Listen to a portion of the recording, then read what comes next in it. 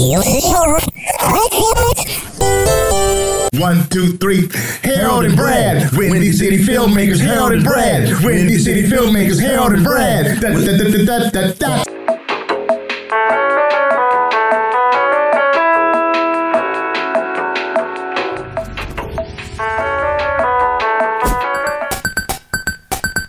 Three, two, one. What's going on, y'all? Brad Stevens here for another edition of the Harold and Brad Windy City Filmmakers Podcast. HD, what's going on, brother? What's up, B? We have a very special guest, the super talented director, actor, writer, teacher, Monty Cole is with us. What's going on, man? Hey, y'all. So glad to be here. This is great. Hey, thanks for doing the show. We appreciate it. Yeah, of course. Yeah, I'm excited to talk to y'all. So the first question we always ask people is a two-parter, and it's, what's your connection to Chicago, and what kind of art do you create? Yeah, I mean, so I grew up in Oak Park, which is right outside Chicago, the first suburbs west of Chicago. And my mom's from Chatham, and she grew up out there. And my dad's from Queens, so okay. They met here in Chicago. My dad went to, he went to law school out here. No, he did go to law school. He went to Northwestern, yeah. So that's how we're brought out here. And they were starting to raise us in Hyde Park, and then they were like, shoot, we should probably go out to the suburbs. And so that's how they landed out there. And as a kid, I would just always go into the city, like eventually on my own, to just like, because I was just obsessed with just like seeing all the theater and seeing everything I could.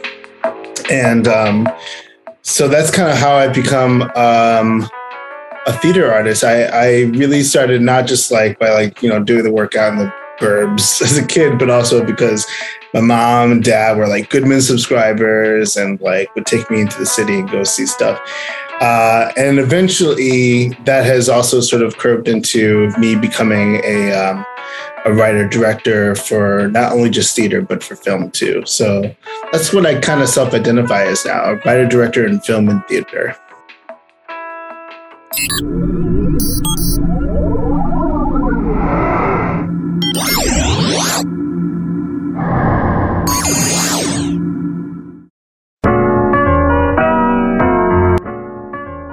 Where'd you go to high school? Oh, don't know. Oh, no. Yeah, I went to Hirsch. And that's right there. Okay, yeah. That's where my mom went. Okay. Yeah. Oh, thank God you knew. Oh, thank God. I went to Hirsch, yeah. Because I swear she'll like go anywhere and someone will be like, Stephanie? And I'll be like, because everybody know each other from around there. I mean, also, my grandfather was Henry Springs, and he was like one of the first black superintendents on the South Side. Nice. And he, I guess, was like vicious, just like rules like that. And so people would be like, oh, you're Henry Springs' daughter. Oh, okay. I'm gonna keep my distance. Right. Yeah. So, and another question. So I was taking acting classes out there in Oak Park for 15 years. At first, it was off of Ridgeland and South Street, over by the train. Ridgeland. Oh yeah, it's Open Door Theater, Open Door Rep. Mm-hmm. And then he moved the classes school over to Oak Park Avenue by the Green Line, under that Breyer's ice cream or that ice cream shop. Oh yeah, what would that be? I don't know what that would be. Maybe south Oak Park Avenue by the Green Line, going, I don't want to say west, but going toward the library, going towards the library. I know exactly what you're talking about, but I don't know what institution, what like acting institutions over there. Well, what happened was he just took a space and made an acting school out of it in the basement under that ice cream shop. Toronto Studios, yeah. That's I was going down there until the pandemic hit and he closed the doors. So we've been studying online for the last year and a half. But yeah, every Wednesday afternoon right there in Oak Park. It's great. I mean, like that's a big reason why I think we were out there is because it's just not, that was the 80s. So it was like Oak Park was selling itself as a place of diversity and a place for the arts. And so we grew up with a lot of arts around us, like constantly. Nice.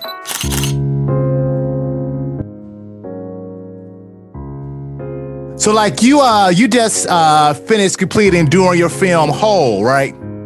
Yeah, Hole. I mean, it was crazy. I did 3 short films this summer. I did a film called Hole that I wrote and directed, a film called 6 Feet Apart that I directed and my friend Isaac Gomez wrote, and then a film called Sons of Toledo, which I co-wrote with Matt Foss and directed out in Toledo. And now they're all in post-production at the same time, which is it's not fun, but it is fun because it's like, holy crap, we did this over the summer and here they are. I love it. Yeah, coming to fruition. Yeah. You a beast, man. What are the films about? Like, what is Hole about?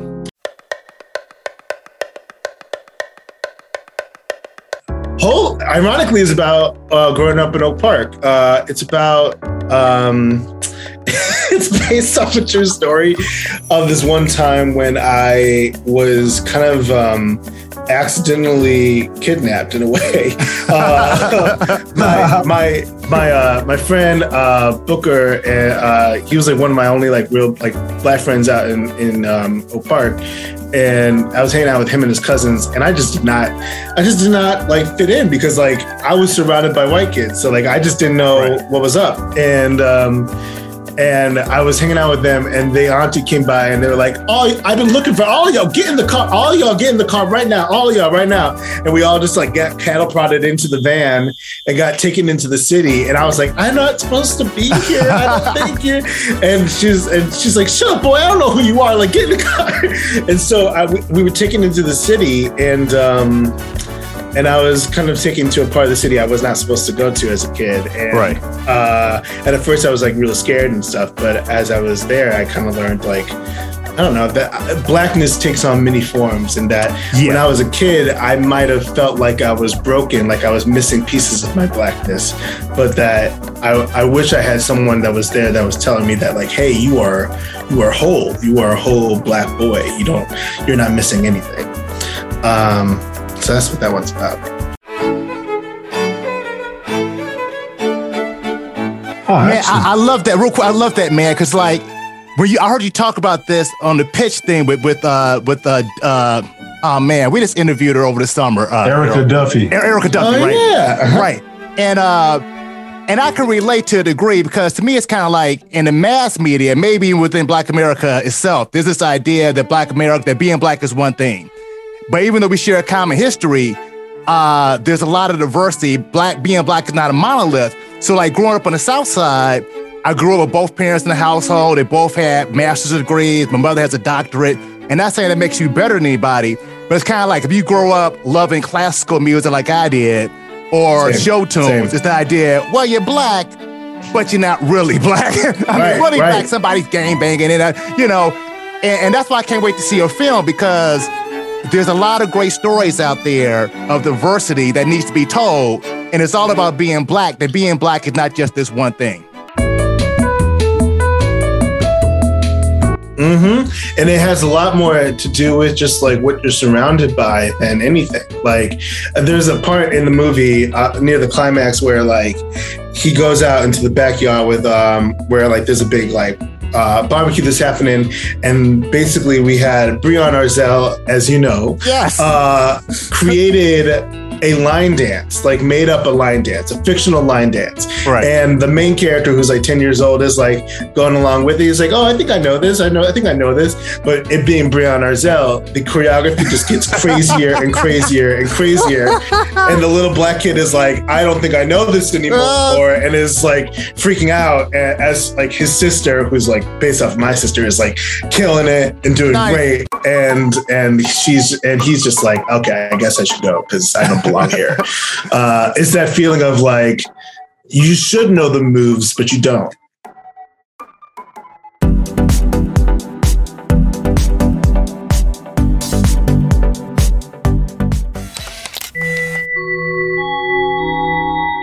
What are the other two films about? So 6 Feet Apart, which is the one that's kind of connected to Whole, is based off of the fact that my friend Isaac, who's like basically my brother, like he and I were at Fitcher Gardens together in the artistic department together, and really just like so much of our kind of formative 20s were spent together. And about 3 or 4 years ago, my dad died, and he saw me have to speak at my dad's funeral, and he was sitting up in the balcony of the church, and I'm just like bawling in the front. Right. Yeah. And Isaac was just kind of sitting there imagining, like, what would it be like for him to have to bury his dad, someone who he has a complicated relationship with, because as the years have gone on, his dad's become more and more religious, and Isaac is queer. And so the film is kind of like a hypothetical of him imagining him going to his father's funeral, and like these memories that keep on flashing of him and his father as they've come of age over the years. It's kind of incredible because it's like a 12-minute coming of age film, which is kind of hard to do that much. It's like it spans so much time in 12 minutes, but it really is like telling the story of Isaac and his dad's relationship in 12 minutes, and it's pretty beautiful. Nice. And it's actually not true. Like his dad's still alive and was very nice to us when we were, when he hosted us in El Paso, Texas, where we filmed it. But you could also tell that there was some tension there, and that there was something really deep going on there. So, and then some to Toledo. My friend Matt Foss is living out in Toledo, and he was producing this event for the barbers there, and the Black barber community in Toledo. And it was called the Art of the Cut, Art of the Shave, something like that. And they put him on stage at the art museum in town, and they were just like, it's so amazing to be treated like we're artists, because we are artists. Like Black barbers are artists. What they do, what they're able to do with the hair is incredible. And so they're telling stories and they're cutting hair on stage, and it was just this beautiful event. And just talking about like what the Black community has been hit with in Toledo, which, by the way, huge Black community in Toledo. Did not know, huge. Yeah. And so they told about the story about how they sometimes have to cut hair at the morgue, and that they have to cut hair for family members and people that they are so close with, brothers and friends, at the morgue, and what that emotional and that sense of responsibility and care that goes into that action. And so the film follows this young man who everyone in the film is truly who they are. There's no actors, quote unquote, in the film. It's all people who are playing themselves, and it's about this young man who finds out early in the day that his brother has been shot, and he has to go to the barbershop, and he has to go about his day. And by the end of the day, he has to shave his brother's hair at the morgue. But what's kind of amazing about it is that the guts of the film is actually a documentary. Like there's like these pillars of a narrative that are happening throughout, where we kind of get this catharsis through the narrative. Right. But the guts of the film is actually us. We were interviewing the community inside the barbershop and letting the barbershop be the barbershop, where this hub of communication and talking and gossip and everything like that, and this town hall. And we just let the cameras roll and let them talk. And that's kind of the guts of the film, surrounded by this narrative. Captured that. So I have a question rounding off all three films. What is your style? What are you going for with your films? What's your mission? I have noticed, because these are my first, and they're all so damn ambitious. Like, I don't think I realized how ambitious they were until we're now in post, and I'm like, oh man, I could have pulled back. This didn't have to be this hard. But through all of that, I think it's all three of them have come back to like this sense of how strange it is to be either Black or a person of color and male in this country and be vulnerable at the same time. Right. That like, and what does it mean to be vulnerable and inside masculinity, and is it allowed to be public, and is it allowed to be, and how do you wrestle with that, and how do you find yourself inside of that wrestle that we tend to have, that there's these like kind of unfair expectations of what masculinity is supposed to look like inside of vulnerability. You're going that route, and I'm sure people can make films with that essence, but not necessarily going there, you know. Right. Finding yourself as that person. Yeah, and it goes about in different ways, right? Because like in Whole, it's like you're watching this kid, this melancholic kid who's just like beaten up by it, and you can see him just like wrestling with his identity in that way. And then in 6 Feet Apart, there's this big moment that I was on set crying because it was a funeral, and then we're like literally shooting a funeral. And like it was like we happened to be shooting it on Father's Day. Like who planned that shit? That's rough, man. That's rough. What the hell? That's rough. Like I'm like in the most gorgeous church in El Paso on Father's Day, watching literally like this like kind of famous actor, Luis Bornata, step into a casket and do the scene, and I'm just like action. But that scene comes from this place of like, is this a sort of release now that he gets that his father is dead, or are the things that he didn't get to say, and that he's like so buttoned up for the rest of the film. And then with Sunset Toledo, it's like the first scene, like Marcus, who's not an actor, Marcus was just crying on set, and we cut, and the first thing he said is like, if my dad could see me doing this right now, he'd be so proud. Right. And so like the masculinity and vulnerability thing is a weird thing in America that we don't always, and I think right now we're actually finally confronting in a way that we haven't done before.